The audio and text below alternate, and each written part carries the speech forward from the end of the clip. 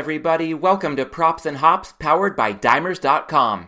I'm Matt Landis, and in this episode, I'll put the Super Bowl in proper perspective and also set the stage for life after football. I'll do so with a major assist from a special guest, the most special person in my life, and the unofficial and unpaid executive producer of Props and Hops, my brilliant wife, Allison. We'll touch on Allison's background, including her role behind the scenes with this show, as well as her sports fandom, and when it comes to her knowledge, just wait until I quiz her on a Super Bowl stat that most avid bettors who watched the game intently wouldn't have gotten right without knowing the answer ahead of time. So it's not just a different perspective she brings to the table, but a sharp perspective at that. We'll set the record straight in the aftermath of Super Bowl 55, including storylines related to Patrick Mahomes, Tom Brady, and Rob Gronkowski, and then we'll look back on the season as a whole, plus a look ahead to the offseason. So if that sounds good, go ahead and subscribe to Props and Hops wherever you get your podcasts, and if you're listening on Apple Podcasts, please take a quick moment to rate and review the show. You can also follow me on Twitter to keep the conversation going, at mlandis18. And you can also get your sports betting fix year-round over at Dimers.com. If you're missing football already but still want to get some action down, you could do worse than checking out the Dimers Daily Picks when it comes to the NBA and NHL. All right, without further ado, let's get to this week's conversation with Allison.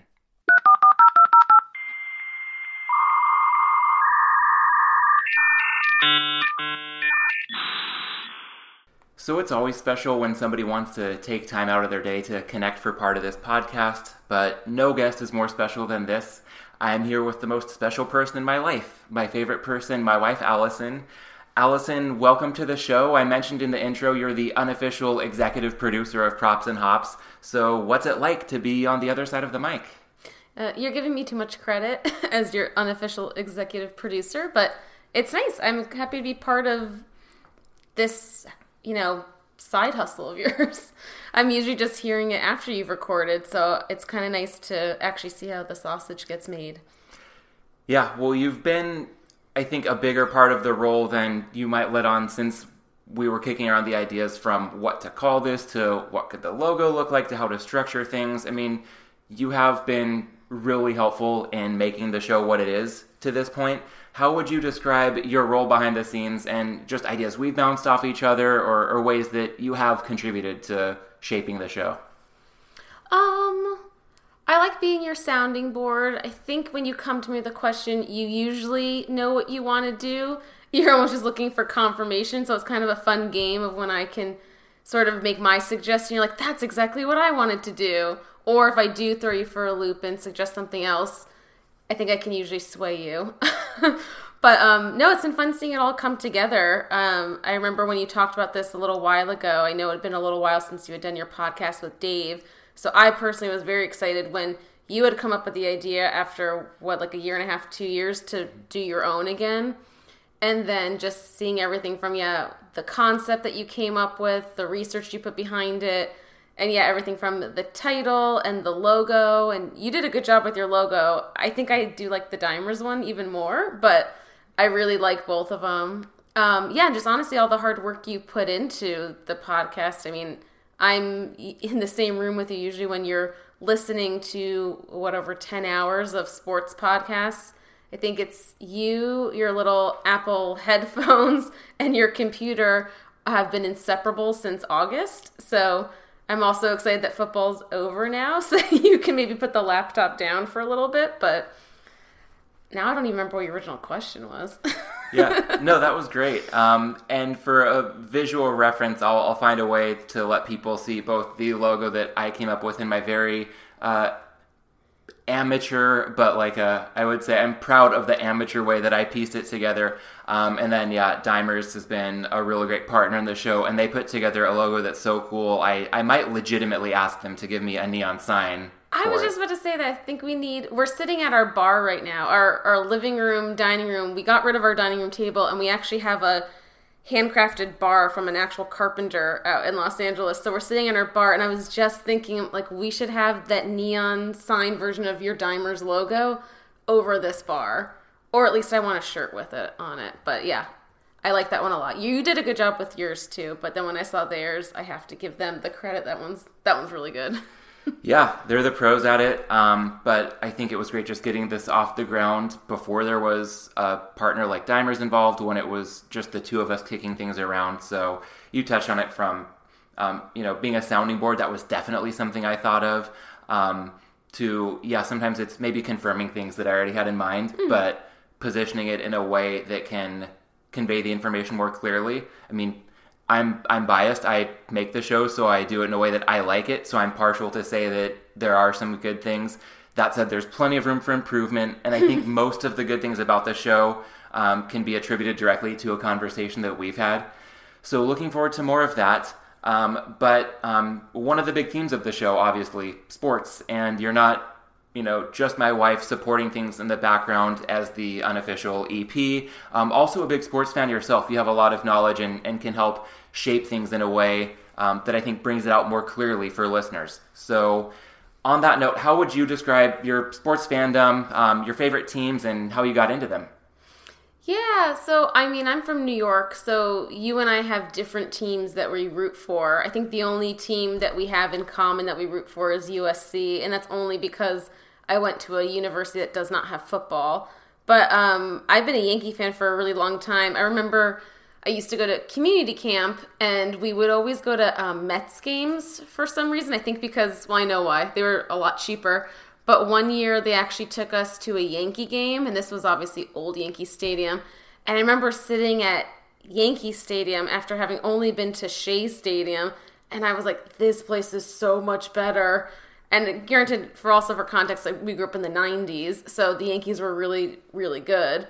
So I think from then on, just as a little kid, purely aesthetic, I became a Yankee fan, not a Mets fan, just because the stadium was so much better and the team was awesome.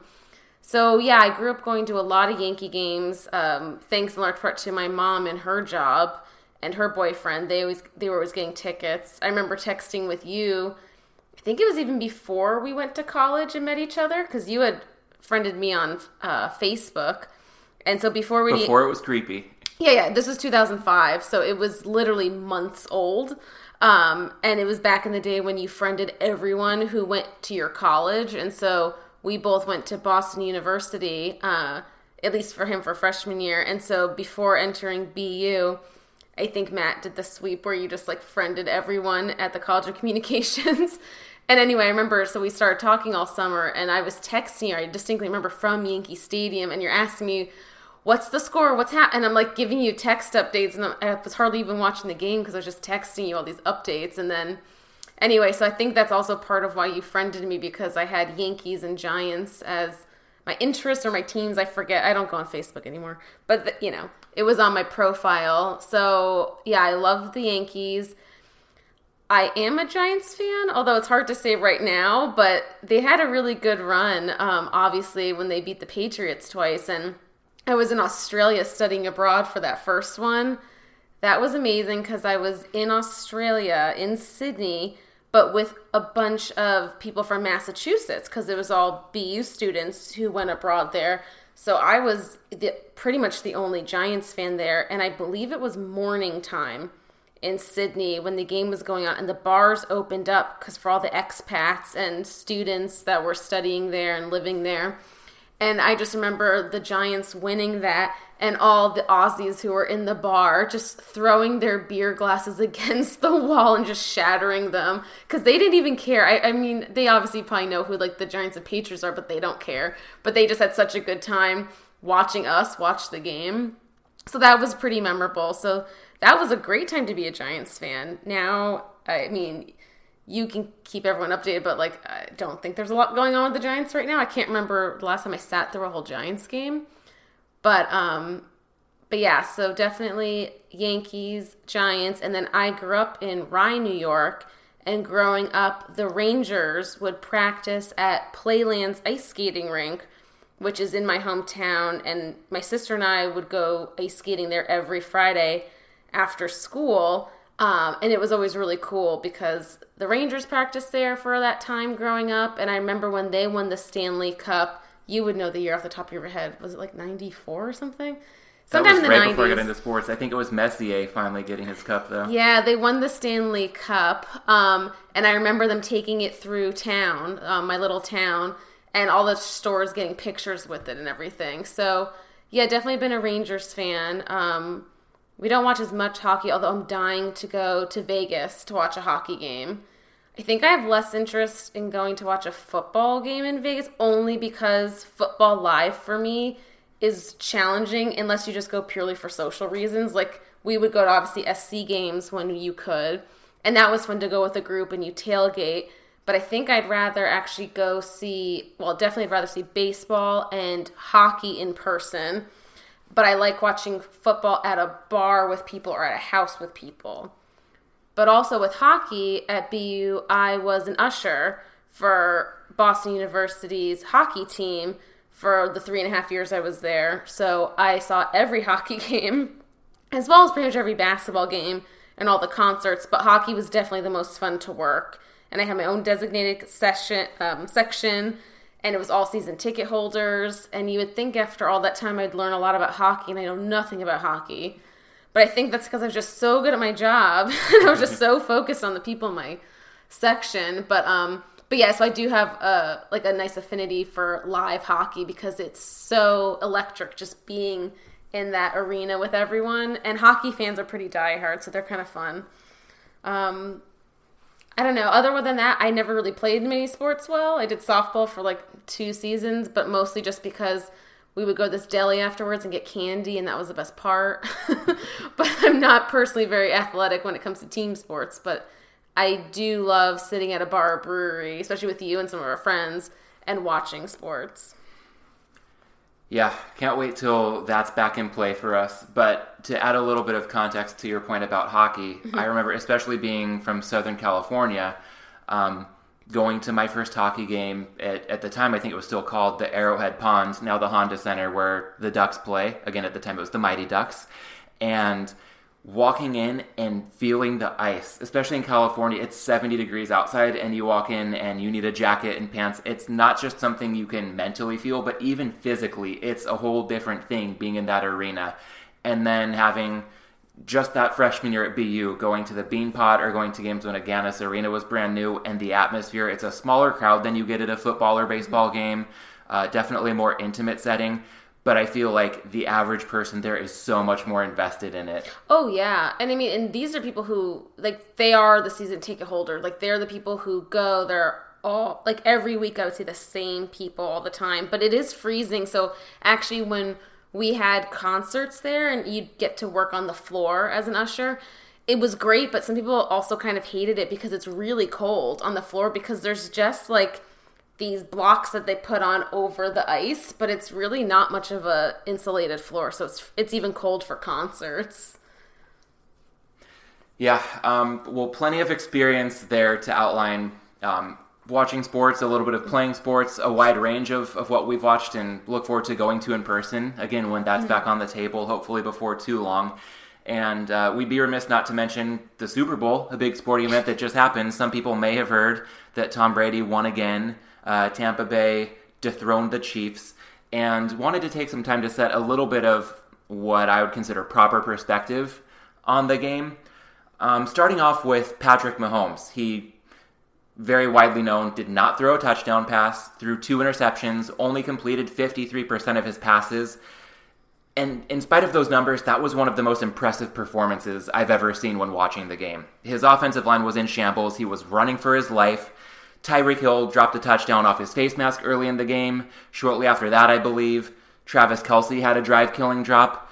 And then early in the fourth quarter, it's hard to think of a better play that I've ever seen by one individual on a football field. A desperation fourth down. Mahomes was under siege by the Bucs pass rush. At a certain point, he was falling to the turf. His body was about parallel to the ground, and he just flicked one of the best passes you'll ever see. I think it was about 30 yards to Darrell Williams, just shy of the end zone. Another drop off the face mask. So in the box score, these stats don't look impressive. But I think Mahomes was awesome. And one quick question, I want to ask you something that's unfair. I'm not expecting a close answer. I would not have gotten close if I didn't know this, but it's a staggering number. So according to Next Gen Stats, how many yards would you guess Patrick Mahomes scrambled before attempting a pass or getting sacked. So he had 52 dropbacks that qualify, 49 pass attempts. He was sacked 3 times before he got rid of the ball or got sacked on those 52 dropbacks.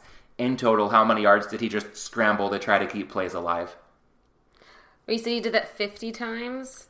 About 52 dropbacks, yeah. Oh my God, I'm so bad at math.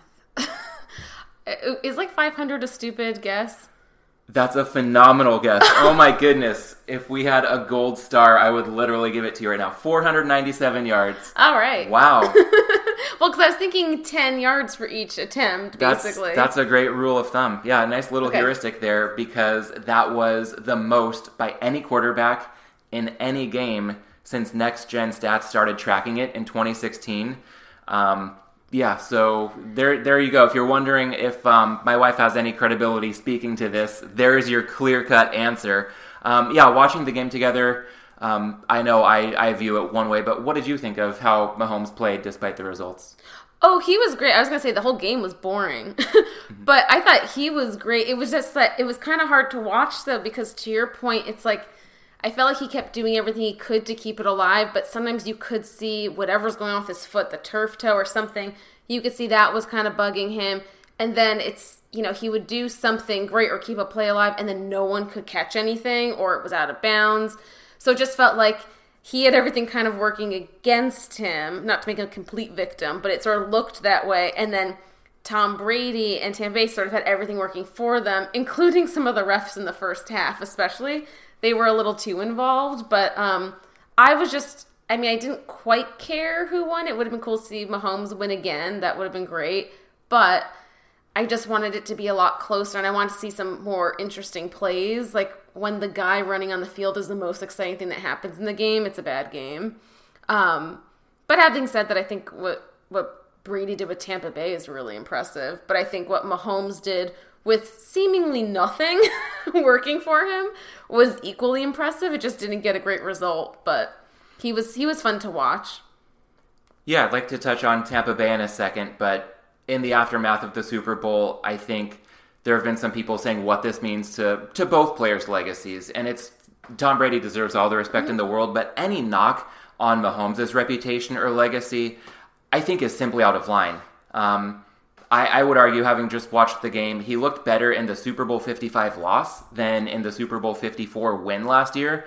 I need to rewatch the games to really dig in on that opinion, but just watching both of them live, it seemed like he was, to your point, doing all he could kind of as a one-man team, and it feels like he's getting more criticism for having made it to the Super Bowl and then not winning than if he hadn't even gotten to the Super Bowl this year in the first place, and that draws a parallel in my mind to the LeBron versus Jordan debate, where I would still say Jordan was clearly the better player, and at the same time, looking at NBA Finals win percentage is the last leg you need to stand on if you're making that pro-Jordan argument.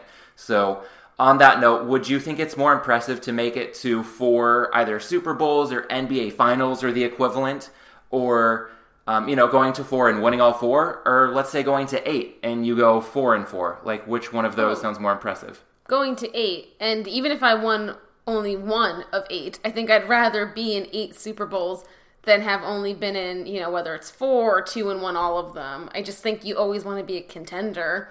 And with Mahomes, people knocking him, you follow that obviously more than I do, but I'm like, what is he, 25? And he's been in back-to-back Super Bowls right now? Like, he's got, no one's probably going to match Brady, and he's, 42 and still playing, but even just being conservative, even Mahomes playing for 5 more years, which I think he has more than that in him, this is already super impressive. There's a lot of amazing players who never even make it to 1 Super Bowl to lose, let alone 2, and he's won one of them. So, and again, yes, seeing what he was able to do with, again, everything seemingly going against them, I think that's dumb. I think if any coach in their right mind would drop everything to get Mahomes. Like, that's always what I think of in my head, of like, what would people give up to get a player that were so easy to knock? And whether it's LeBron or Mahomes or whatever, I'm like, anyone in their right mind would clear the books for that guy. So I just think it's dumb to criticize him. And it's just hard because he's up against Brady, and obviously his stats are amazing, but Brady's been playing for 20 years. Mahomes has been playing for, 3? I have 4. This was his 4th season as the starter. I mean, it's just the thing of like, how do you compare those two? And I think we also do a disservice when we actually even try to compare in the first place. They're 2 different people, 2 different teams, 2 different careers, completely different age demographics. Like, the situations are different, so I don't think that's even fair. I just think we have to enjoy watching great people play well. Yeah, I like that point a lot, where it doesn't have to be about saying whoever wins this one game is the best and whoever loses, it's a demerit. There's like those times too, right, where like, I mean, you can do in our life, like we're not obviously professional athletes, but whether it's like a project at work or these guys, like a game, sometimes like you can fail and you're more proud of what you did even though it didn't turn out the way you wanted than if you win or do well with something but you're like, oh gosh, like I didn't look great in that, I didn't feel great in that, I don't think I played well. So even though the outcome was good, something about the process felt off. So, I mean, that's where, again, with your question before about being in a bunch of Super Bowls and losing, or, you know, one or just a few and winning them all, I'm like, I think you just want the shots on goal. Like, you just want you want to keep going towards that. And even if you don't win every time, just to be in it, I think says a lot. And you'd probably be, like, I don't know, if you talk to Mahomes now, I'm sure he's pretty upset, but I think he can't be mad at himself for how he played, especially considering that, again, he has an injury, which I don't still quite know what turf toe is, but it sounds painful. Yeah, I think he had surgery. We're recording this on Wednesday, and I believe Mahomes had surgery earlier today, so he was clearly playing at less than 100%.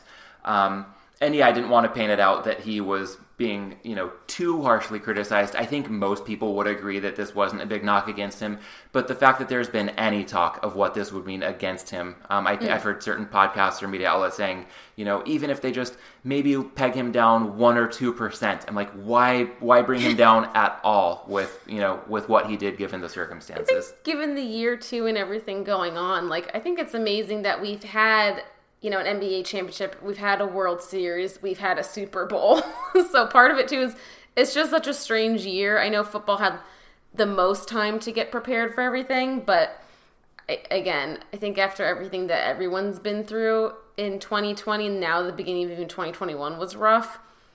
You know, not to bring all that into it, but like, let's just sit back and appreciate what people were able to accomplish.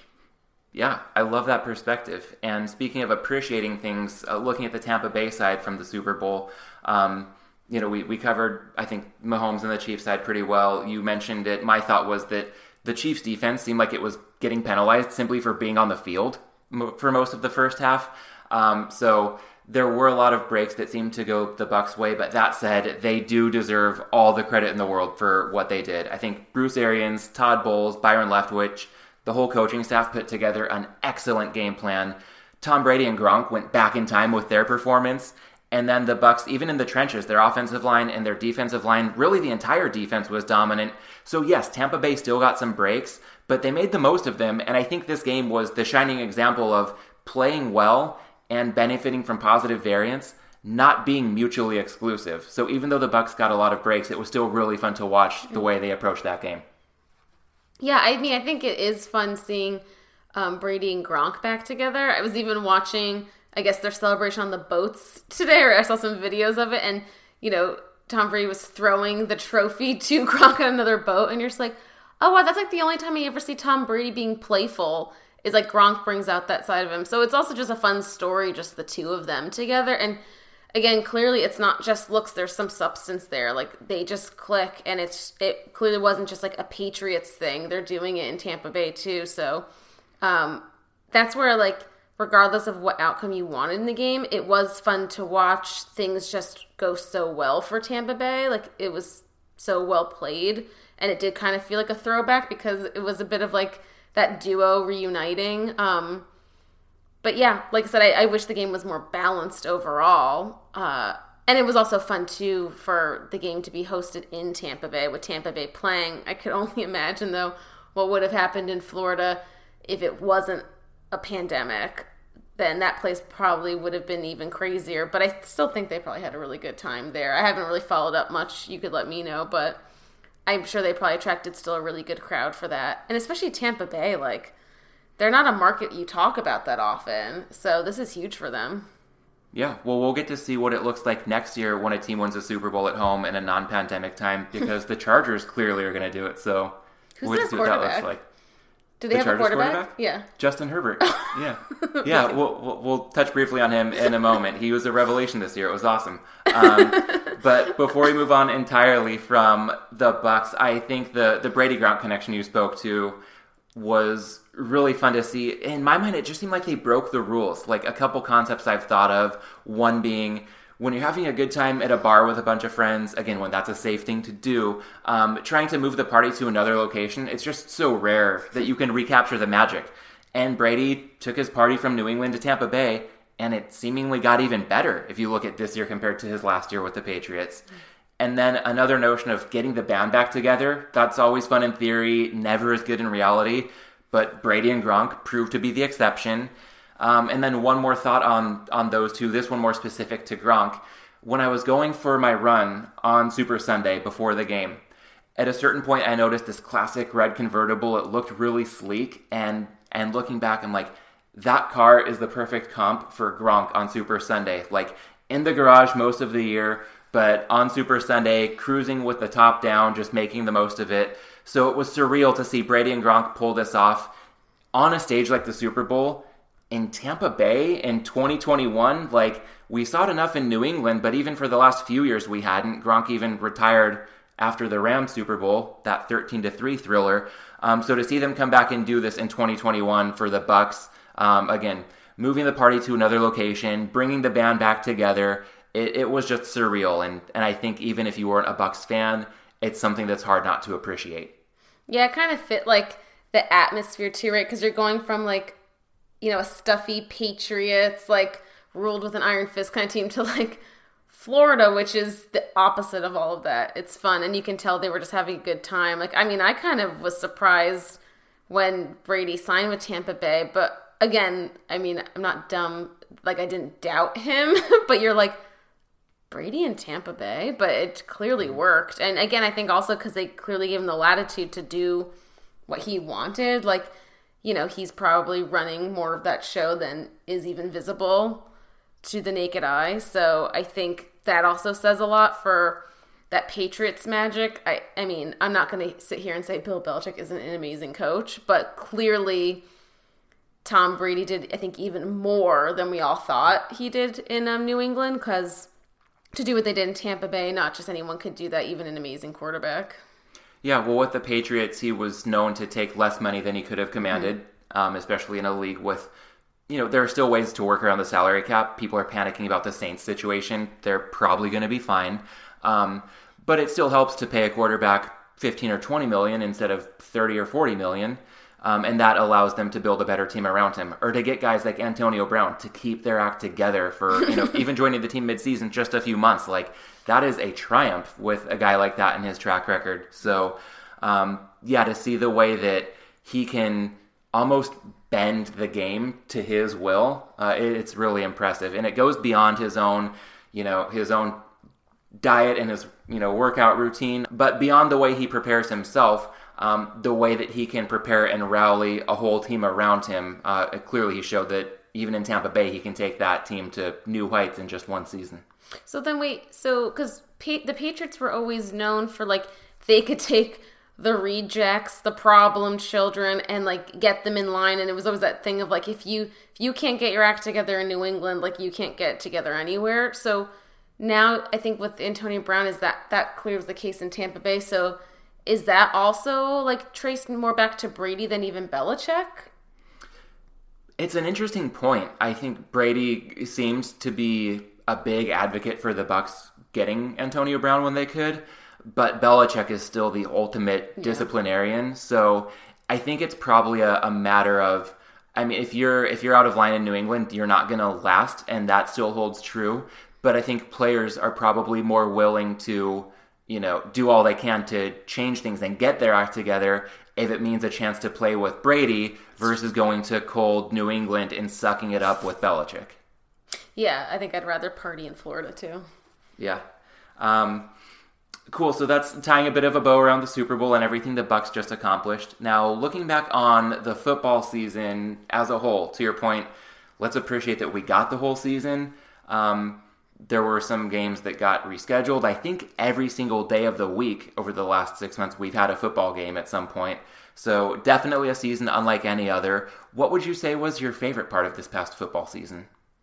Well, clearly following the Chargers so closely since I know their quarterback and everything. No, I think that was obvious that I did not watch any Chargers games with you. You didn't miss much? No, well, apparently I missed a great quarterback, but not much beyond that. I'm trying to think of my favorite part of the football season. Well, I did like watching the playoff games because, I mean, they weren't all that exciting, but just to see Buffalo in there, I mean, again, they're the only team that actually plays in New York, and my grandmother's from there. So that was kind of, like, it was kind of fun seeing those teams who were like, they made it. The Browns?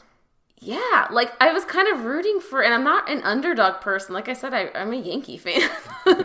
But there is something fun in football. Like I kind of like the changing of the guard, that it feels like it happens more in football than other sports where, you know, just after a couple of years, you can just make it to pretty far, if not to the Super Bowl.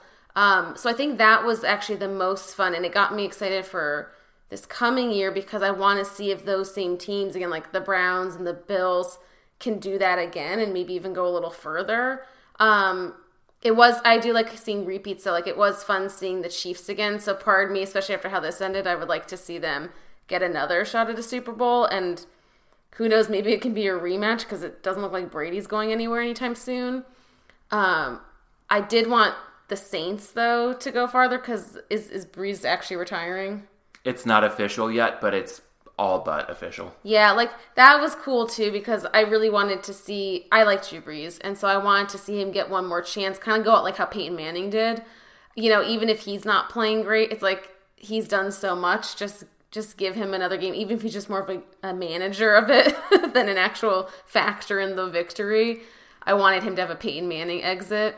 And then I wanted to see Aaron Rodgers win too, so that was a little disappointing. So that's why even though the playoffs didn't quite go as I wanted them to, I like seeing the people I liked in the mix and having some surprise teams in the mix. So I thought that was good. It didn't feel like the usual suspects, even if the games weren't all that exciting. And I kind of feel like that's actually a good way for me to sum up the year. Like the games themselves weren't that exciting, but the stories and the people around the games were really interesting. Yeah, I think there was a lot of potential. You know, the Super Bowl, there was no shortage of narratives with Mahomes versus Brady. Even the AFC title game was a bit of a dud. The Bills were really on the upswing, and after they beat the Ravens pretty impressively the weekend before, we thought that might be more of a game. The NFC title game actually was competitive, but the bigger storylines afterward were more about coaching mistakes and Rodgers not doing something he could have done to possibly run in a touchdown rather than how amazing it was that something did happen. So yeah, there were maybe some really compelling storylines, but hopefully next season it's more a case of really enjoying what does happen during games than wondering what could have been. Yeah, no, definitely. I forgot about that was it, they kicked a field goal? That was so stupid. I felt bad for Aaron Rodgers. I'm surprised he didn't storm off the field. I want to clip that audio and just almost any time a team kicks a field goal in any game situation, just that was so stupid. Kicking, field goals, punting. It's like, hey, you know, you might want to go for it on fourth down. It's kind of like that's the thing too with football, right? Like it's like do or die. It's not like a series where there's 7 games and it's like, okay, we lost this one. We'll give it our best in 2 days when we play game 3 or whatever. Like this is it. I just don't understand. Like, you literally have nothing to lose but the game. So, like, you have to actually try to win. So I was shocked. And again, just having observed Rodgers for, the 15 years he's played, I was shocked, he didn't throw a bit of a fit. Yeah. I would have. Well, again, that's another case kind of like what we talked about with Mahomes, where after that game, people are like, here we go again. Rodgers has only won 1 Super Bowl. I believe he's only been to 1. Can't get it done in the big moments. And it's like, yeah, he did not play a perfect game, and he probably should have run the ball on 3rd down. It quite possibly would have been a touchdown, but he didn't even get the opportunity on 4th down with the season on the line. And by the way, he was an MVP this season. So if you want to knock him for 1 or 2 plays that didn't go right in the NFC title game, He's won a Super Bowl. He knows how to perform on the biggest stage. Just to get to the NFC title game, or that one Super Bowl that he won, by the way, you have to win in big moments just to even get there. So the arguments against him being clutch or performing in big moments just totally smacks of BS. Again, it was an MVP season, and you have to make a lot of plays to win the MVP award. So it was a bummer that the ball got taken out of his hands. Yeah, I think that's a good point. Just one of those seasons where a lot of storylines that we had to look forward to, but clearly not all of them actually came through in reality. I don't think any of them did. It was just kind of like a lot of build-up to kind of be let down, but it was still just sort of fun. It was happening. But that's kind of disappointing. People are crapping on Rodgers and even like Mahomes. I'm like, you're crapping on two of the best. Again, like any team would be happy to have them. Like, I've watched a lot of really bad quarterback play too this season. So that's just like people, I think, finding something to pick at, just to nitpick. And also at the end of the day too, okay, so he's gone to one Super Bowl and won that Super Bowl. That's better than most people. Are you kidding me? I don't understand that. And he's still been playing for, 15 years? That's amazing. Yeah, well, I think the point you've brought up of what other teams would give to get these guys, I mean, again, it's a hypothetical, and I generally try to stay away from them, but I think you bring up a good point here, where if we were able to hold a draft, let's say, just for the 2021 NFL season, who were the first two players off the board? Mahomes is number one. Yeah. And if Rodgers isn't number two, he's pretty close behind. Yeah, and probably just because, too, like, again, like, it's good to like Brady, but, like, he's older. So I guess for that one season, maybe. But, yeah, like, I would take Mahomes and Rodgers over Brady, not as, like, a hater of Brady. It's just, again, age. Like, he can be that person, like, honestly, nothing would surprise me with him. He could play for another, like, 3 years and be amazing. Or, who knows, age might catch up with him. And then this coming season, it's nothing like the last one. You just don't know. But, like, again, Mahomes is, what is he, like, 25? Take him in a heartbeat. Pay him whatever he wants. Blank check. Yeah. Well, to round out this part of the show, I'll note as a bettor, my favorite part of the football season was betting teasers and props, especially the 1 yard touchdown. Basically, the prop bet would be shortest touchdown under 1.5 yards. Was amazing this year. We saw more scoring than ever. I think the lack of a home field advantage with crowd noise not disrupting opposing teams. You know, when the visiting team is down in the red zone and they can communicate with each other just as well as the offense can, that changes the game a little bit. So 1 yard touchdowns, cashing at a big rate was really fun. Teasers were fun because as the point spreads get more efficient, that means when you're buying 6 points either way, the value of those points goes up because games tend to cluster more closely to the point spreads that the odds makers are setting. So it was really a banner year for teasers in that 1 yard touchdown prop. But as a fan, the Chargers do have a quarterback. His name is Justin Herbert. He was the Rookie of the Year, and I remember watching the draft and hoping, knowing it was a long shot, but hoping that the Dolphins might take him so that the Chargers could pick Tua. And when Miami took Tua, which seemed like the smart move, everybody seemed to agree. I'm not going to lie, I was bummed out about it because I wanted him to play for the Chargers. And there's plenty of time for things to develop, but through one season, Herbert exceeded all expectations. And Tua, I think, has a brighter future than some might want to give him credit for, just because it's tough to step in your rookie season and get shuttled between the starter and the backup with Ryan Fitzpatrick. But, I mean, Herbert blew everybody out of the water this year. So it was exciting to see that, again, being partial as a Chargers fan. Also seeing them finally make the move to get a new head coach. It's going to take some time to see if this was a great hire or not. I know some people are bummed that they didn't go with an offensive mind. They took the Rams defensive coordinator. But, he's a guy who played quarterback in college and says he's a defensive coach with an offensive mindset. Something to that effect, because he's played on the offensive side of the ball, knows defense well. I believe I've seen that he watches the Sloan Analytics Conference held at MIT every year on YouTube because he's really into analytics and data that can give you an edge. So just moving 1% in that direction would be a massive upgrade for a team with as much talent as the Chargers have. So, tongue-in-cheek saying they'll be playing the Super Bowl at home next year, but it's certainly more possible with Brandon Staley than it was with Anthony Lynn on the sidelines. So something to look forward to there. Moving forward to the other end of the spectrum, what would you say might have been your least favorite part of this past football season?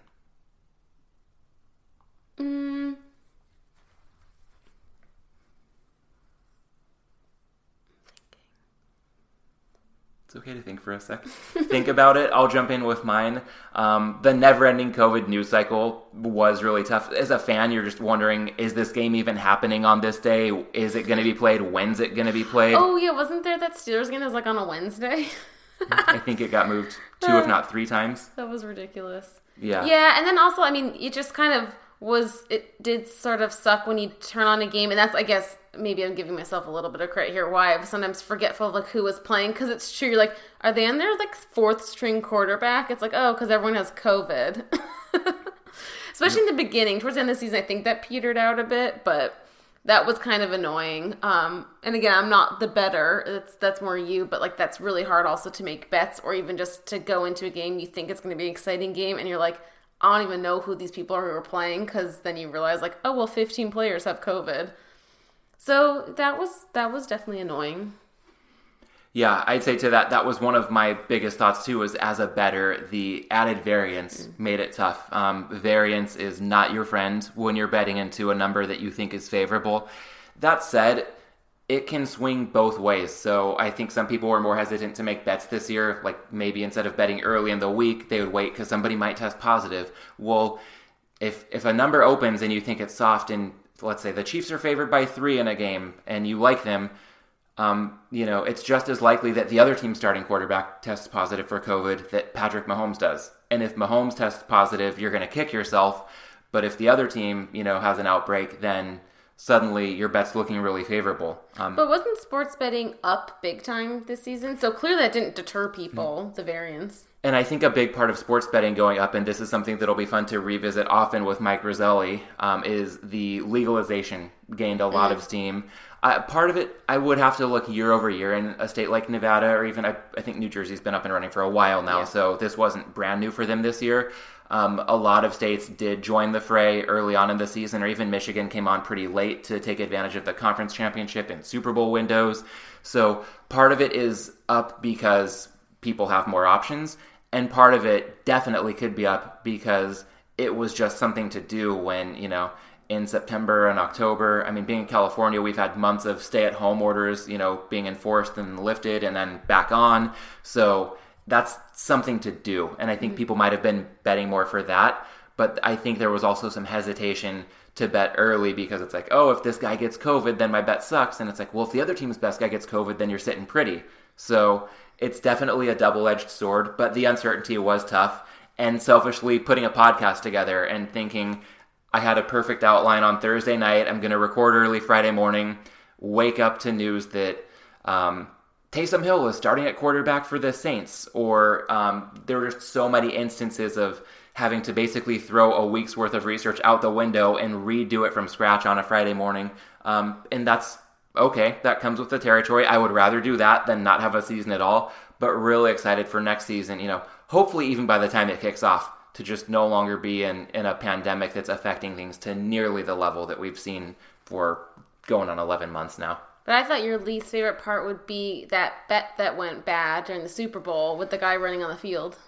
We can get to that. I am one of the guys who is not on the inner circle of the story goes that the Super Bowl streaker had told people he was going to do this and had them place bets.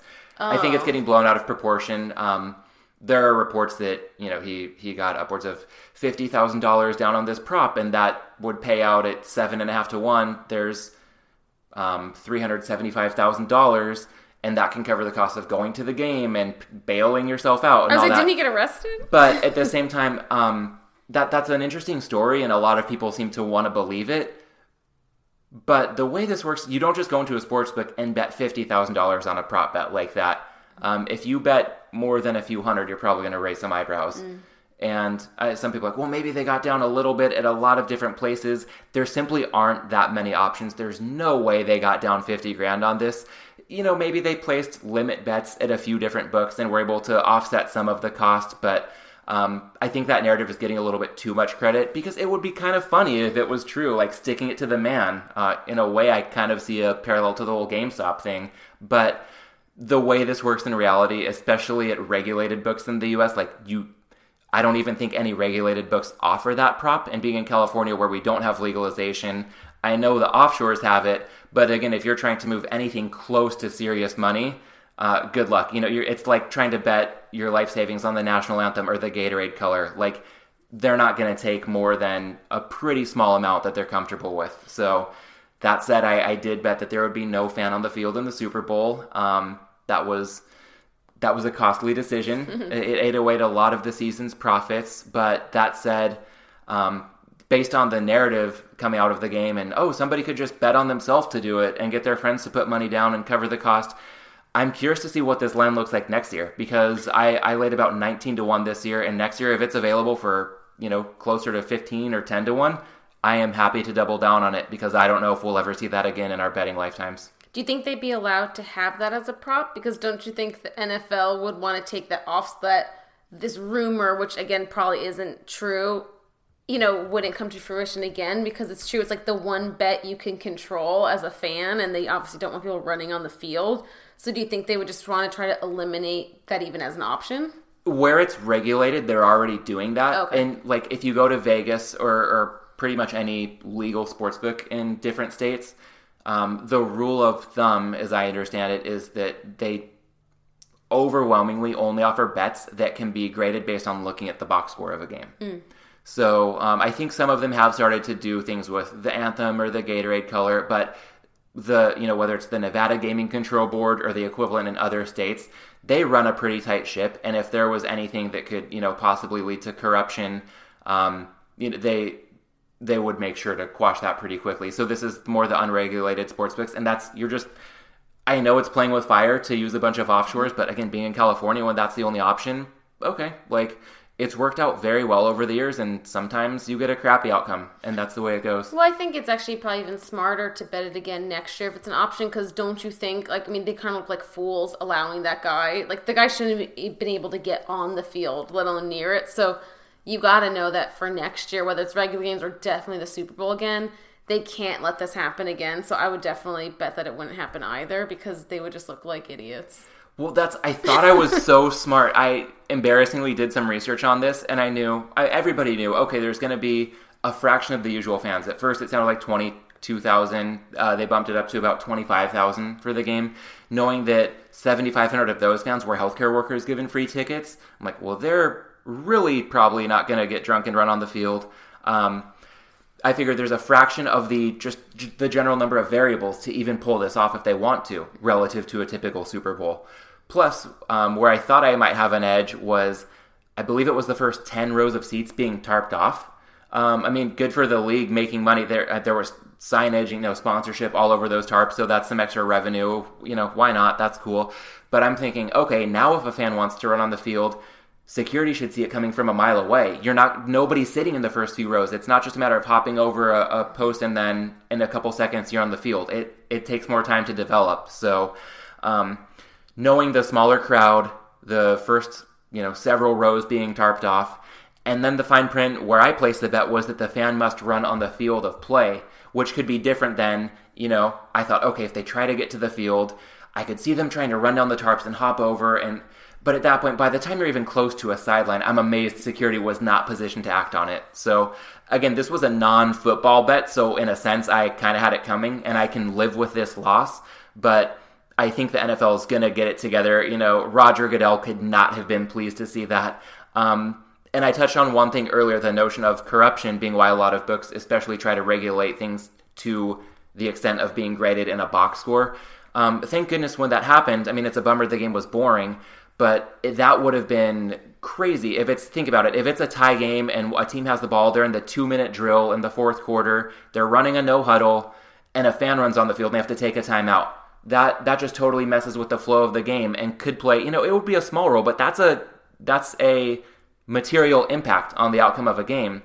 In this case, luckily it had no impact on anything except for my bankroll for deciding to take the plunge.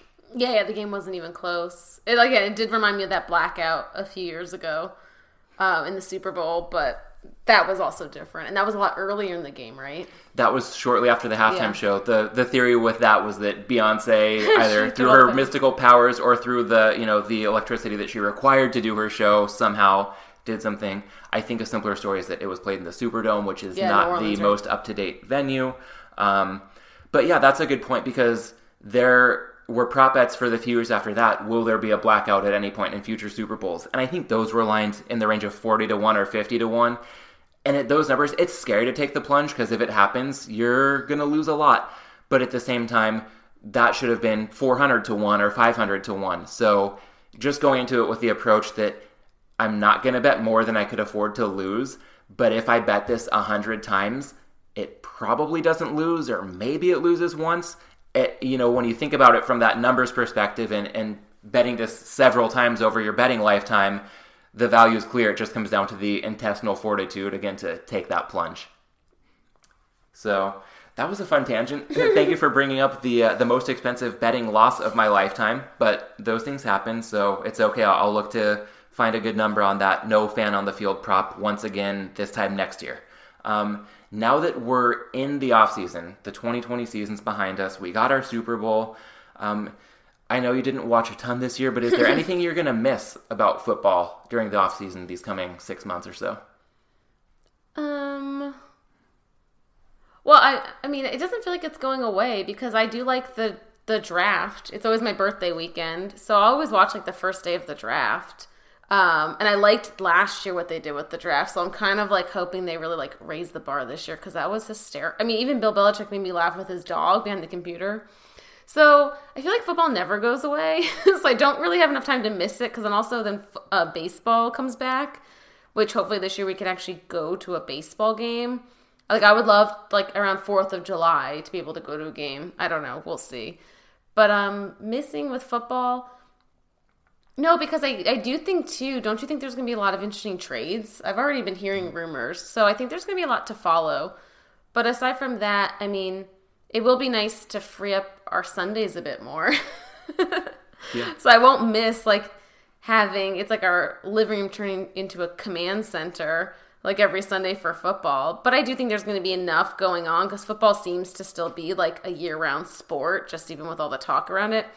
That by the time you even start to miss it, it's back before you know it. And then baseball gets exciting. And then, we'll have exciting basketball too. Like that won't be so thrown off. So I don't know. I don't really think I'm going to miss a lot because I don't think it's going anywhere.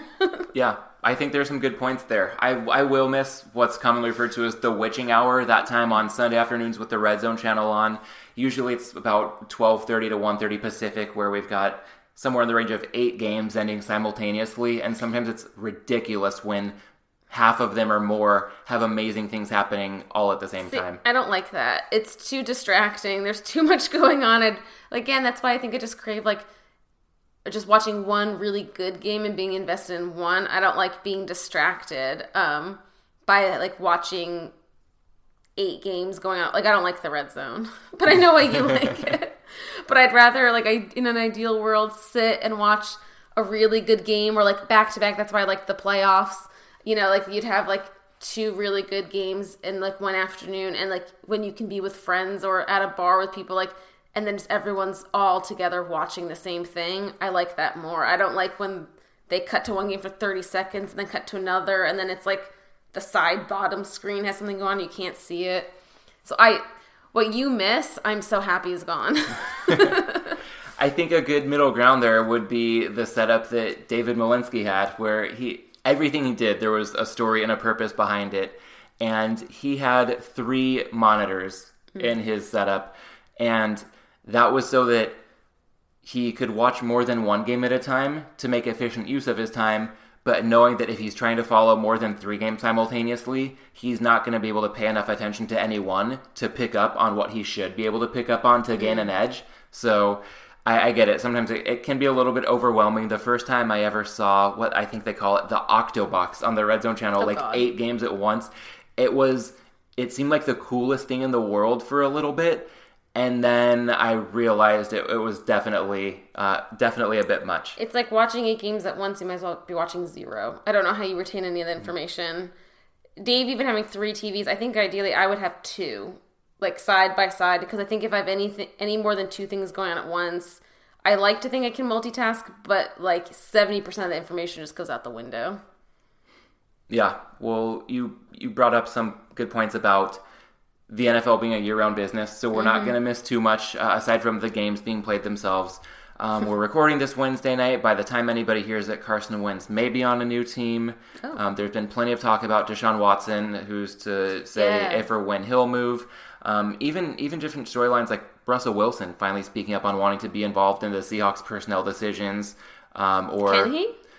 It's an interesting era where I think player empowerment is on the rise. And if you've got a guy like Deshaun Watson or Russell Wilson, I know there are owners and GMs and head coaches, but if you've got a quarterback like that, chances are he's the most important person in your franchise. So I think they're in a position now where there's enough leverage that they can start to demand it, and it seems like things are moving that way. So we've seen what LeBron's done in the NBA, and I think a lot of the star quarterbacks in the NFL, I mean, Brady, for all intents and purposes, has a bit of a GM and coaching role. Oh, yeah, LeBron and Brady, totally. But that's why I was surprised. And I like Russell Wilson a lot, but that's interesting. I didn't think about some of those younger guys. Although, I mean, Russell Wilson's playing for longer than I'm thinking right now, I guess. He's been around for a while, but that's going to be kind of interesting. Because there is a thing, too, of I worry about, like, too many cooks in the kitchen. Like, I'm by no means saying that, like, the general manager and even the coach should be, like, the only two voices, but then it's like if you give one player that say, where does that stop? Because so on some teams too, the quarterback isn't the best player.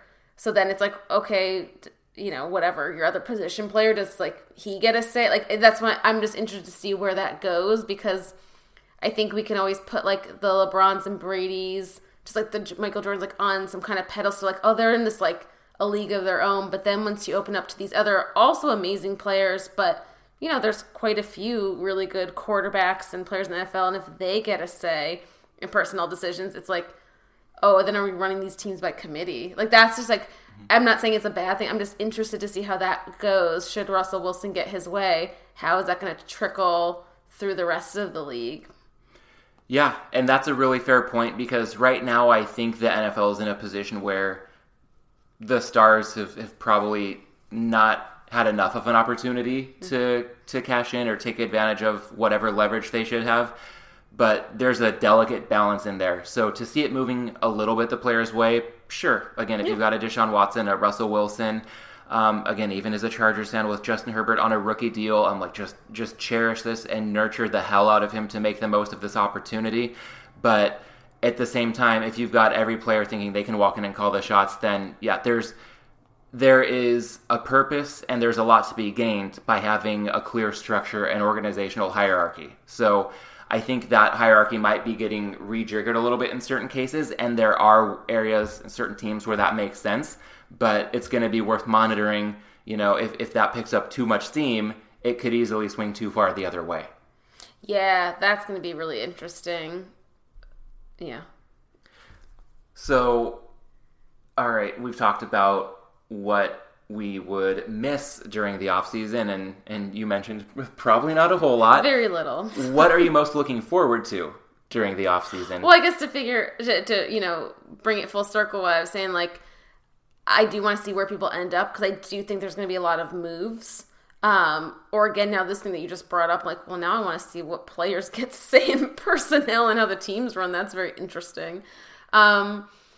And again, like, I think I am most excited to see what teams rise again. Like, was this just a strange year all around? And I don't want to give COVID too much credit, but was that some kind of leveler that like helped some teams like rise to the top? Or are they the same ones that we saw kind of surprise us this year? Are they going to be able to keep the momentum going?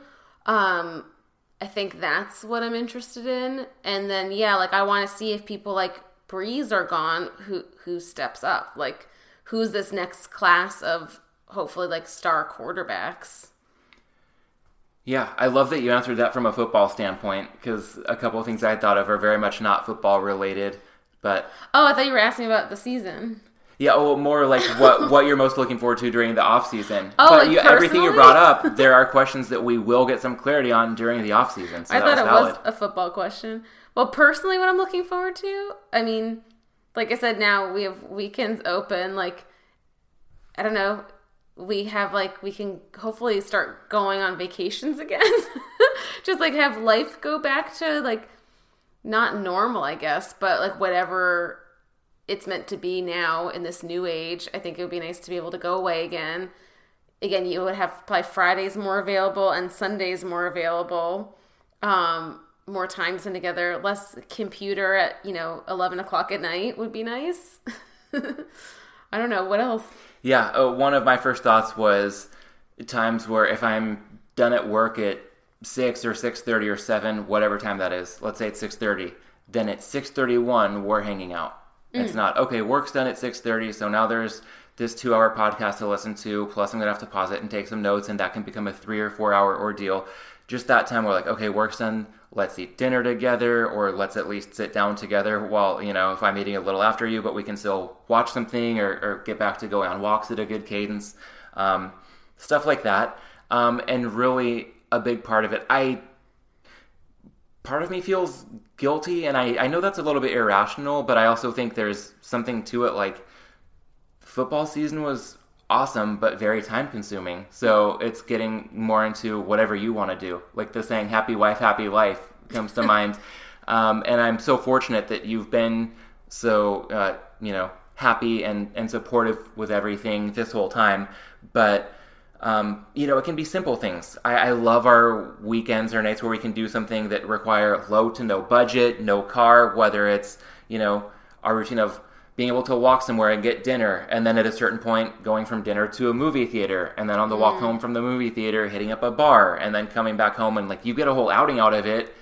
You're spending a little bit, but not a ton. You're not getting in the car. Just being able to slow down and do those things that we can't always afford to do during the season, whether that's related to my fandom or the podcast or trying to get a bet down. Just really slowing down and focusing on those types of things, the simple pleasures, and then really anything that you want to do, because it's definitely your turn.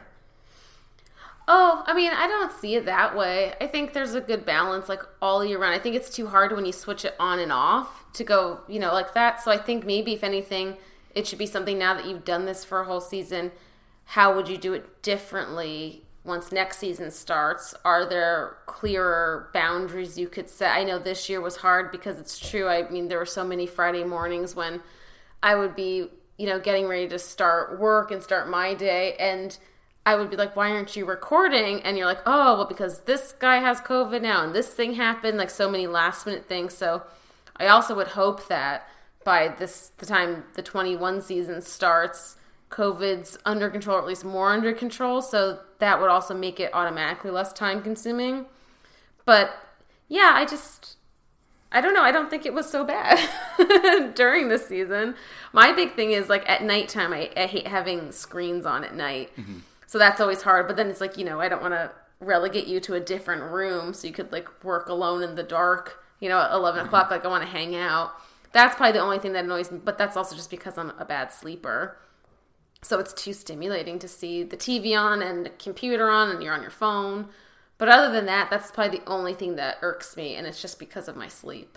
Yeah, it's a tricky balance, because I love having general boundaries. Like, I can nerd out on this, but if I'm reading a book, there's one chair that I want to sit in. If I'm working on the show, there's a different chair that I want to sit in. If we're watching TV together, I want to be on the couch.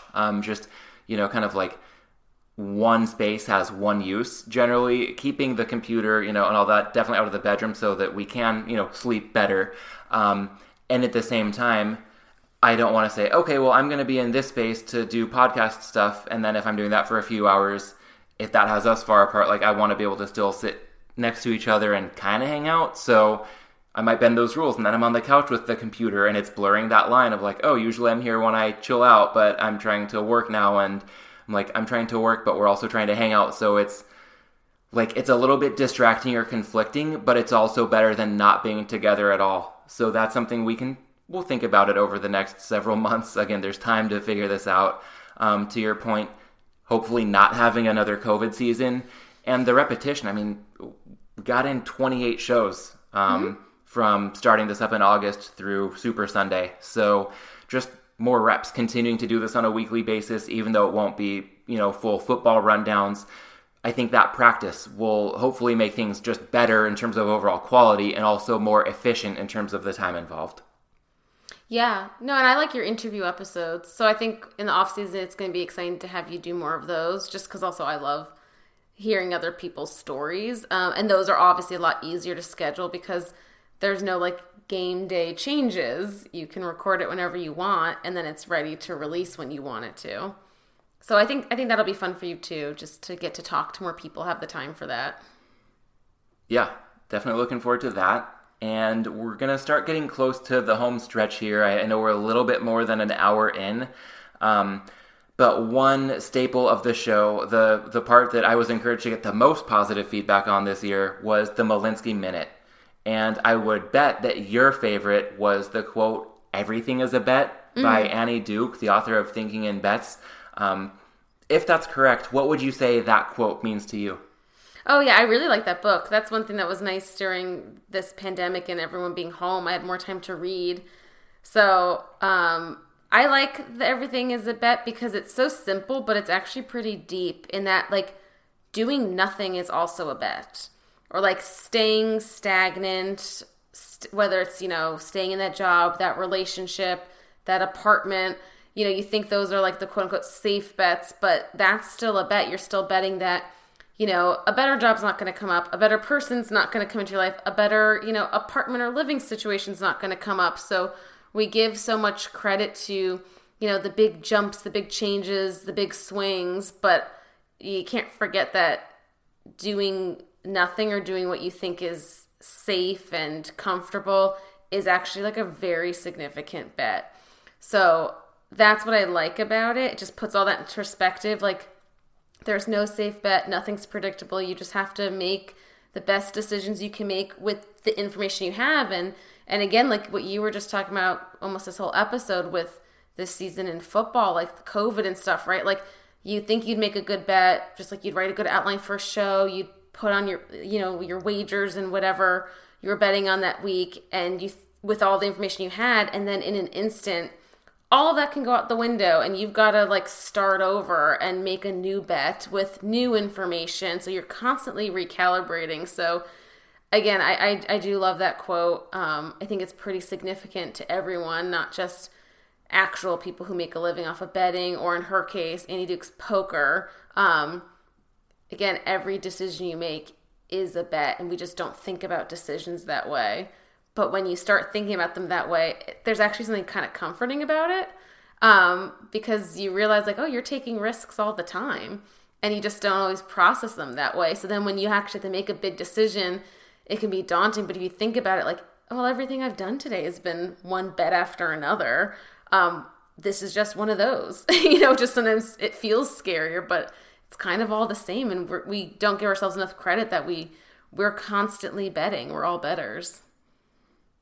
I love that. Yeah, one of my big takeaways from that quote was what you said with there's not really any such thing as the safe option. The status quo can feel safe, but betting on that is rejecting all other alternatives. And also, on the note of working with incomplete information all the time, what seems safe today isn't necessarily safe tomorrow. Like, your partner in a relationship could make a decision that affects you even though it's beyond your control. Your employment situation, your living situation, again, if it's a bet on a game, and it might be great, another team has new information that comes up that makes your bet favorable, or bad information breaks and your bet is tanked. But either way, oftentimes what seems safe in the moment is not at all guaranteed to be safe in the long term, or for that matter, even the near term future. So it's just always being on the lookout for where there could be edges, and that can often be found by not overweighting the value of the status quo. Right, or even like, the bad bet, you were talking about earlier with the guy running on the field, like sometimes it's just like, that's just bad luck. Like with all the information you had and you had the stats, like that's never happened to Super Bowl before. So like you took the information you had, you made the bet, and it still didn't work out right. And that reminds me actually more of Maria Konikova's book, The Biggest Bluff, because her whole thing is, and it's very similar to Annie Duke's in that like you make bets with all the information you can get, and you can even get like 70% there, but then like 30% is just dumb luck. Like things just don't always work out the way you planned, even if you can lay it out the best way possible, look at all the stats, do all your research, do everything, quote unquote right, but like the best hand still doesn't win nearly most of the time. So it's all these other keys you have to pick up on, and that's when you have to kind of realize like stuff's just going to happen, and it can be really hard to roll with it. But if you're just prepared for, it's almost like prepare for things to just break as they will, and then you're not going to be so disappointed when they don't break your way, but then you kind of know like, well, I got a million other bets to make today, so something's going to break my way. And that's why, again, going back to the original thought, like everything you do is a bet. So then you realize like, oh, you win a lot. Well, you make a lot of decisions every day. Like, so even if like a big thing doesn't go your way, just there's a lot that still does, or there's also a lot of opportunity to make another better bet. Yeah, I think David Malinsky had a saying that relates to that notion of accepting things as they come.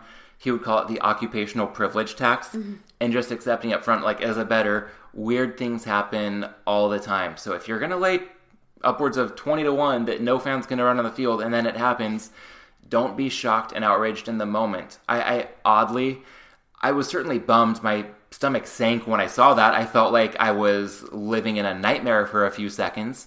But I don't believe I used any profanity or raised my voice or did anything too irrational.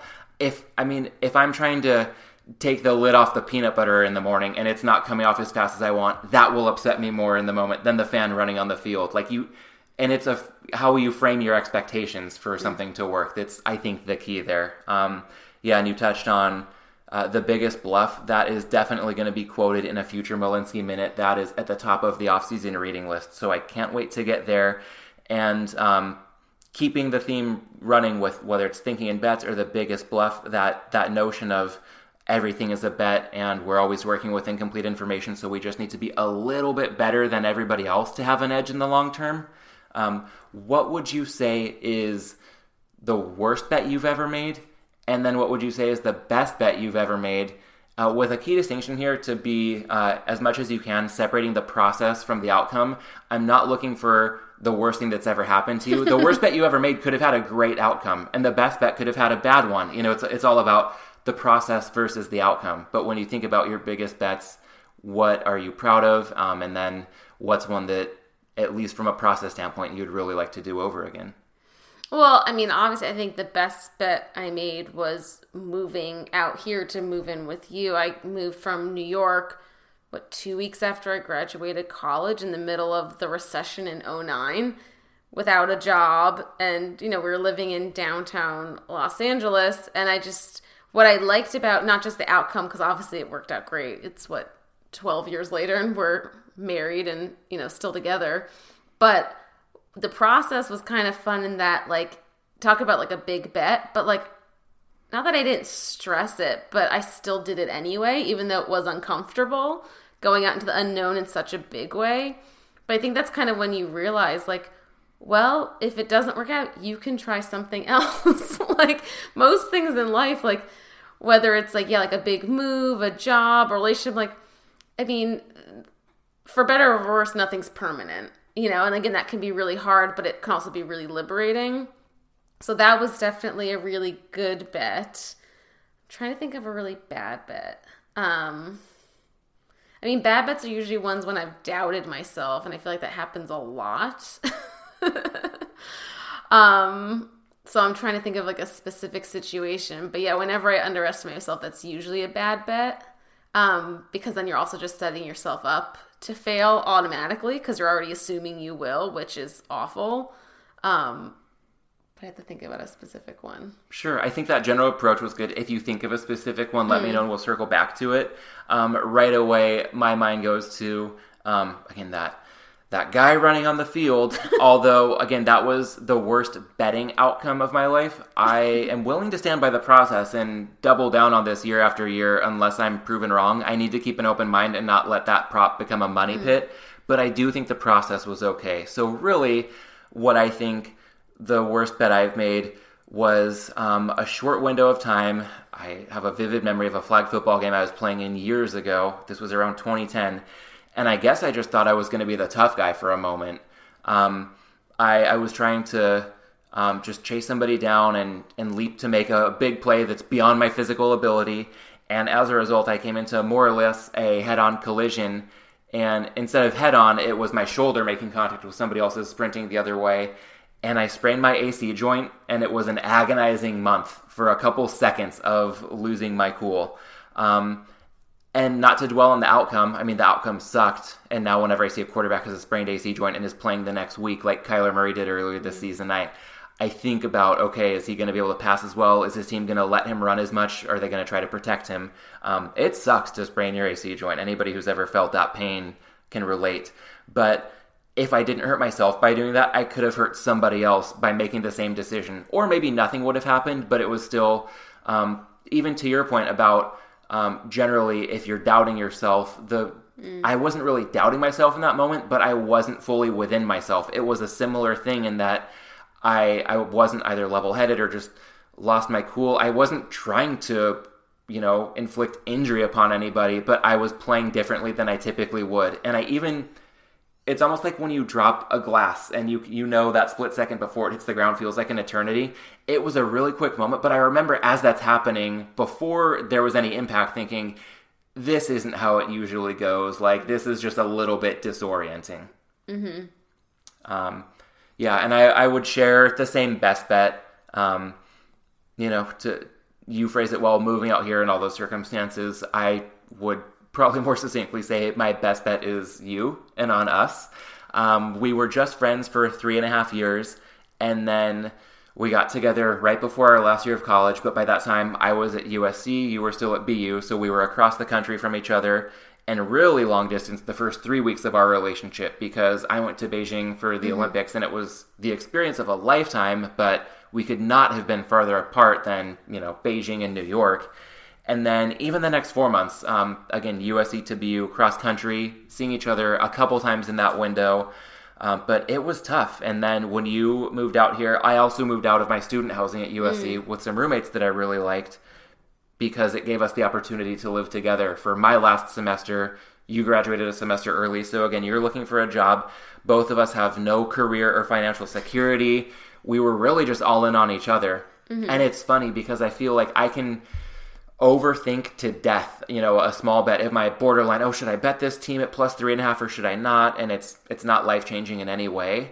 But when it came to making that decision from getting together when we did, still having it long distance for a bit, to moving out of student housing and you moving across the country, knowing that we didn't really have any security, but still the comfort in that was still, it was so much less stressful than so many, bets on a football game in a weird way, because the stakes could not have been higher. Mm-hmm.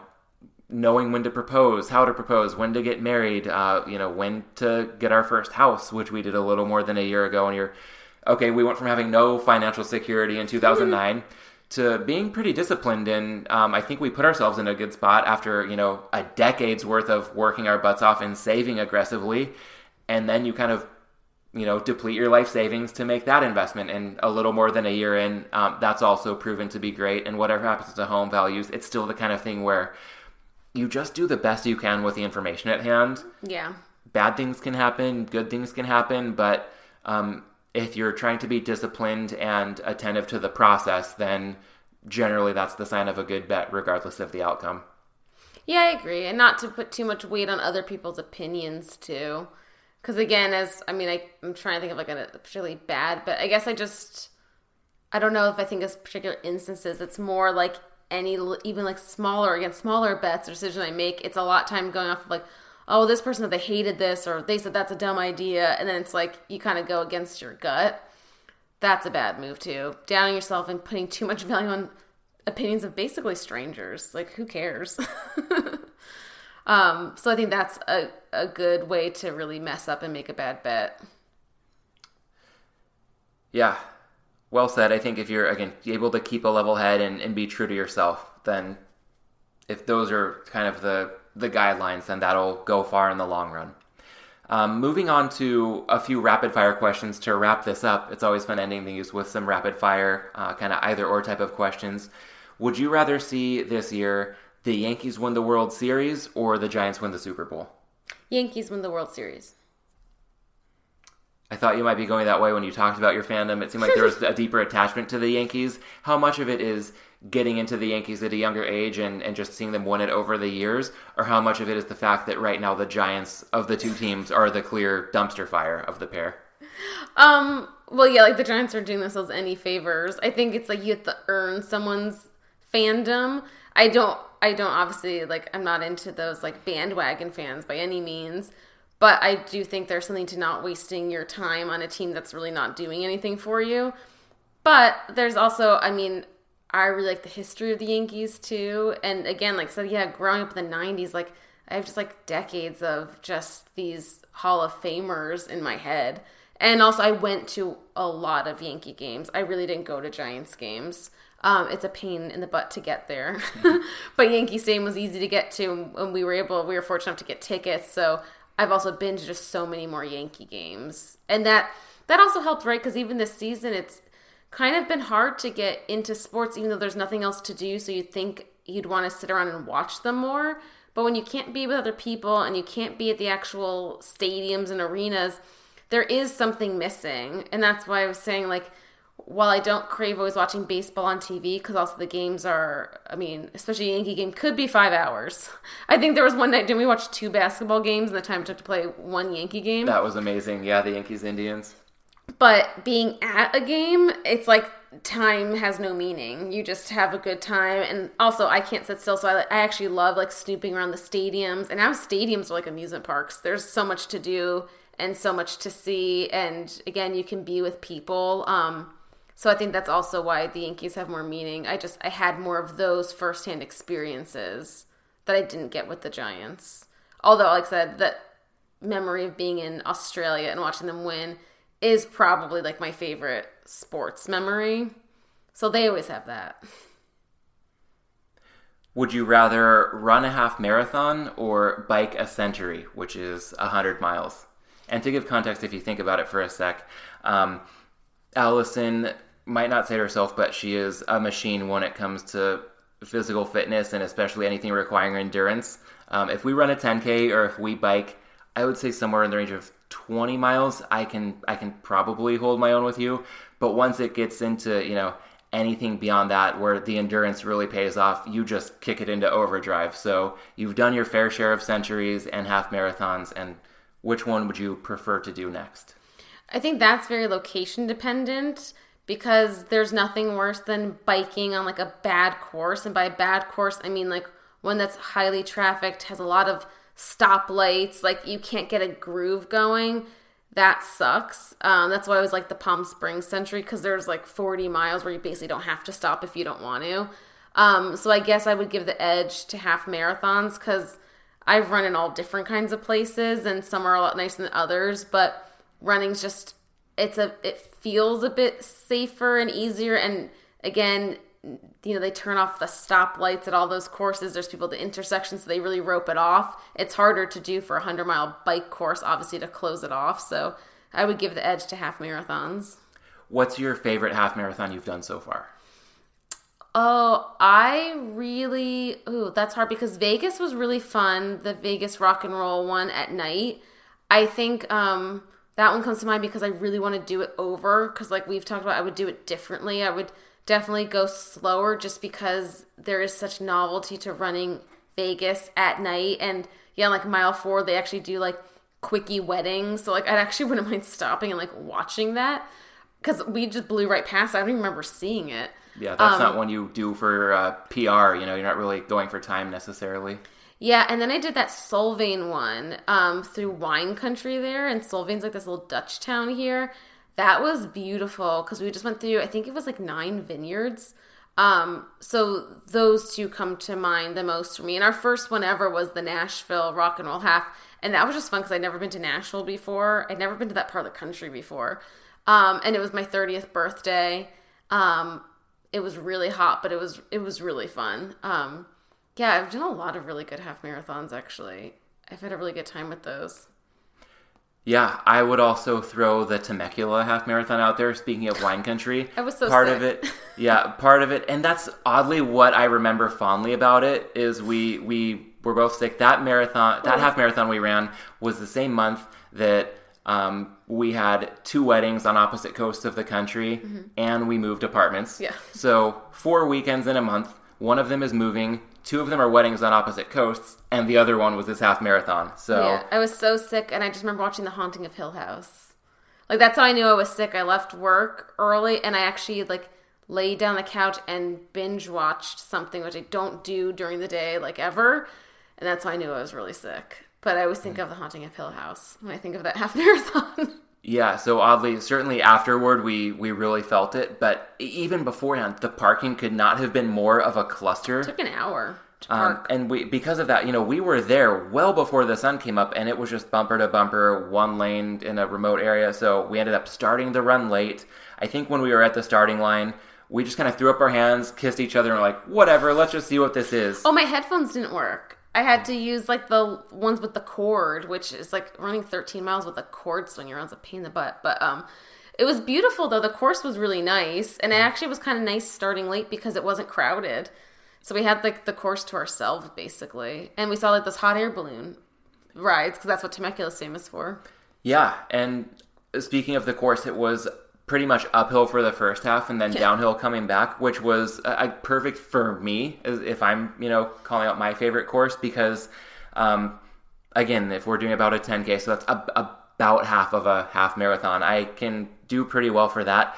But then I get tired, and if you're hitting a brick wall, you don't want to be climbing. It's a lot better to let gravity do the work and come downhill. So that also happened to be the best time I have for a half marathon. And yeah, the hot air balloons, the wine country setting couldn't have been much more beautiful. And I really liked what they did with the finish line because there was a really big stretching and recovery area. They had a really fun DJ. We lucked out with the weather. It happened to be a beautiful day, speaking about, location dependent events like this. And then there were good food trucks. And even, as I recall, Sierra Nevada was one of the breweries giving out free beer that they give you a voucher for afterward. Yeah. So the parking and the pain that it was to just start that run and then the days after not feeling great oddly makes it more memorable to me. But then the course itself and enjoying everything immediately afterward, right around the finish line, was really a blast. Yeah, that one was really fun. Is there a half marathon or century that you're most looking forward to that you haven't done yet? Yeah, I want to do the San Diego half marathon, the rock and roll one, hopefully in June, although that seems ambitious with COVID. But maybe hopefully sometime this year. I did see that they posted that the Rock and Roll Vegas one's going to be in February of 2022. So I wouldn't mind doing that one again. And then honestly, I haven't even looked into Century stuff because I feel like that's probably not going to happen this year. Although, maybe in the fall, I'm not sure. I've been more tracking the races just because I'd already paid for some of them. But I am really dying to do the San Diego one already because that's the flagship. And we got a good hotel, so I'm hoping we can use it. So yeah, that one, and like thinking really beyond, I would love to do like an international run. I think that would be really fun just to pick a place. I think Rock and Roll has one in like Ireland too. The weather might be iffy, but, that could be something really fun too, to travel somewhere far like that and do a run. That'd be easier than bringing a bike. So yeah, I guess I'll think more locally right now and say San Diego, but I would like to do something even more ambitious in the next coming years once COVID's done. Yeah, San Diego is especially intriguing right now because we were supposed to do it last year. We had planned to do it. Obviously, the pandemic hit, so we're hoping to get it in a year later. Selfishly, that's, my hometown, so I'd love to get to do that course. That's also the original of the Rock and Roll series. And then, again, the location, from beer and food to baseball and the beach, there's not any shortage of ways you can celebrate afterward and enjoy the area before the run. So, I really like the looking forward to Padres it. Stadium. The Padres has a good setup there, so it would be nice, even if it can't be in June, if they could make it sometime still during baseball season, because it would be kind of cool to do a game either the night before or the night of one of the runs, just to make the most of being down there.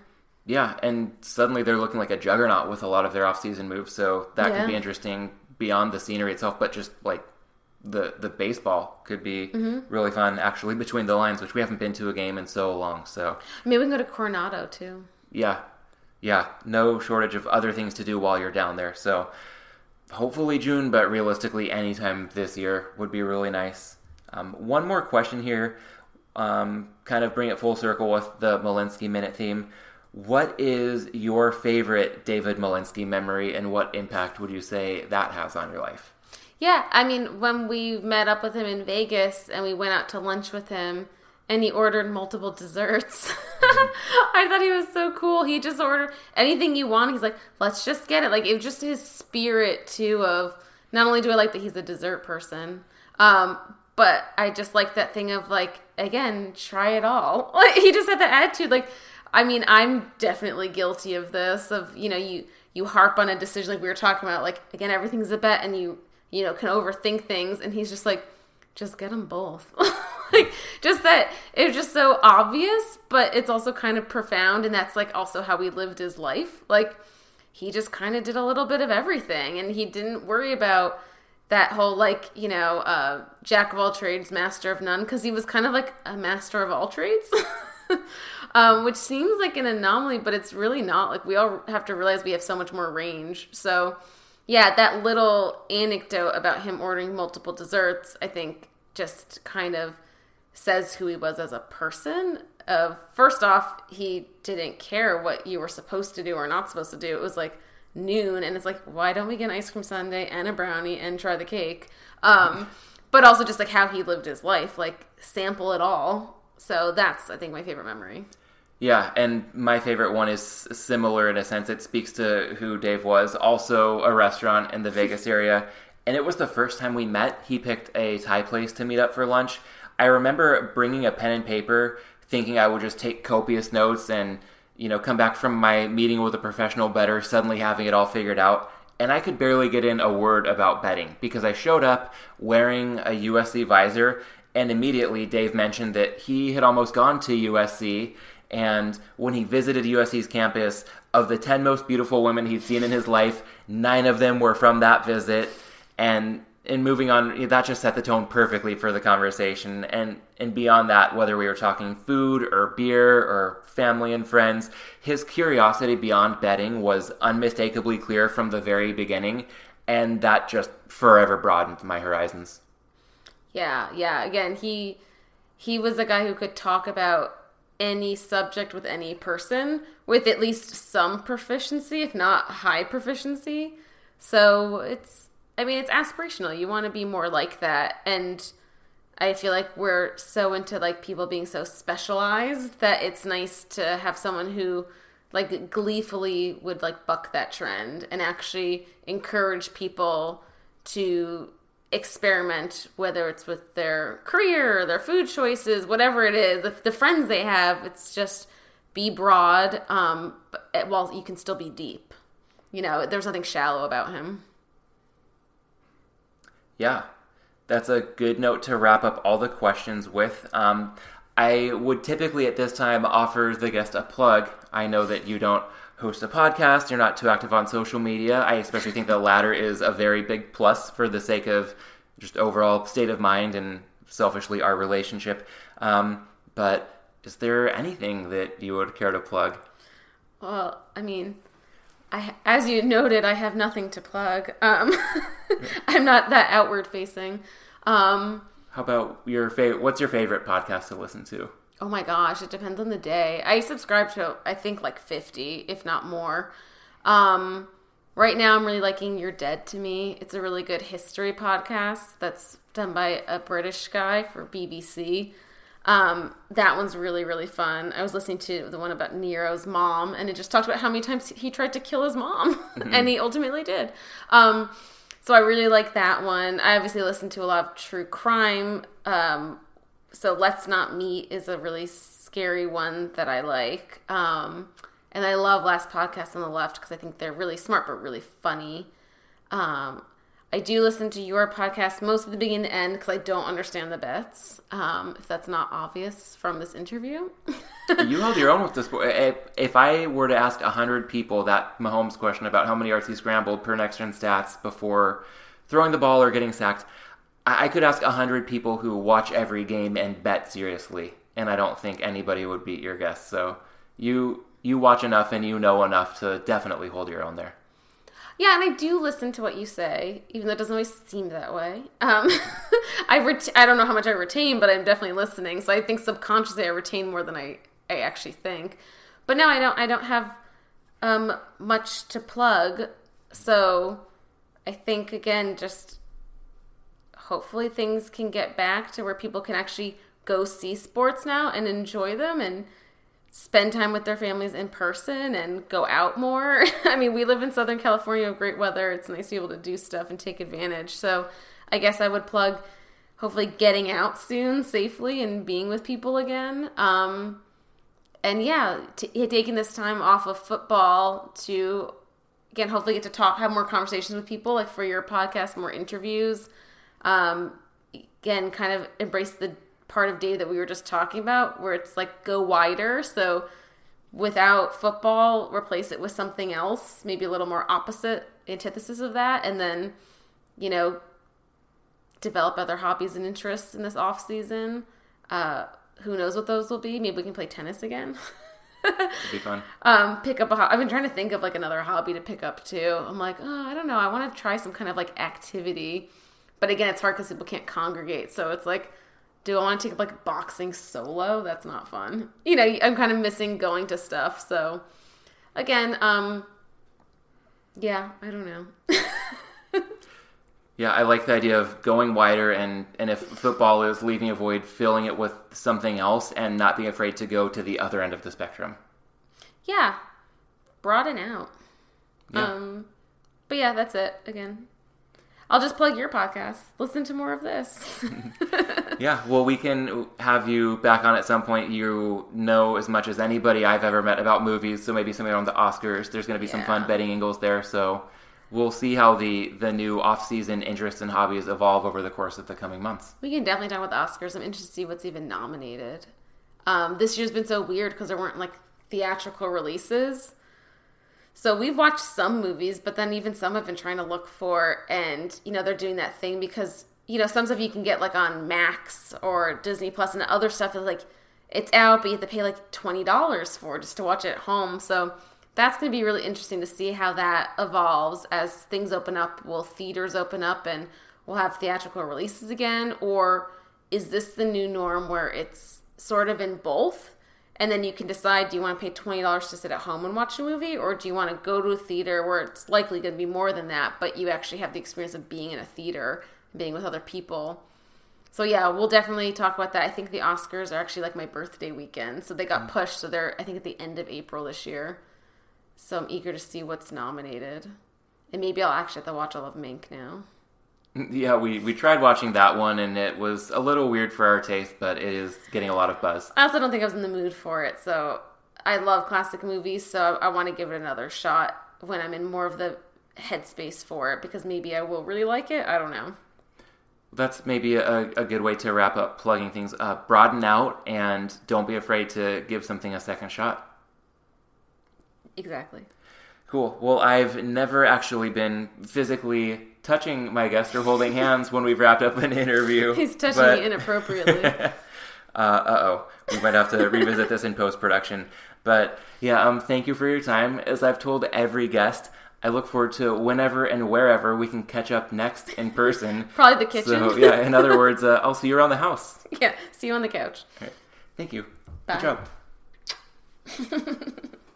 Goodbye. Thanks again to Allison for taking some time to join the show and get on the other side of the mic. Whether it's for Oscars betting in a couple months or maybe something sooner, we'll definitely look to have her back on before too long.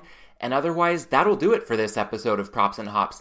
Thank you so much for listening. If you found any value in the conversation, please share it with a friend who could benefit as well. You can also subscribe to Props and Hops wherever you get your podcasts. And if you listen on Apple Podcasts, it would be extremely helpful if you could take a quick moment to rate and review the show. You can also follow me on Twitter at mlandis18, and you can check out dimers.com for a write-up on some highlights from this conversation, plus sports betting information you can benefit from all year round. Other than that, I'll talk to you next week. If you're celebrating Valentine's Day this weekend, enjoy it. And Valentine's Day aside, if you have a significant other who took a backseat to football at times this past season, definitely a good time to do something nice for them. And we've also got President's Day weekend on tap. Enjoy the holiday if your workplace observes it. And until next week, let's bet well, let's drink well, and let's be well.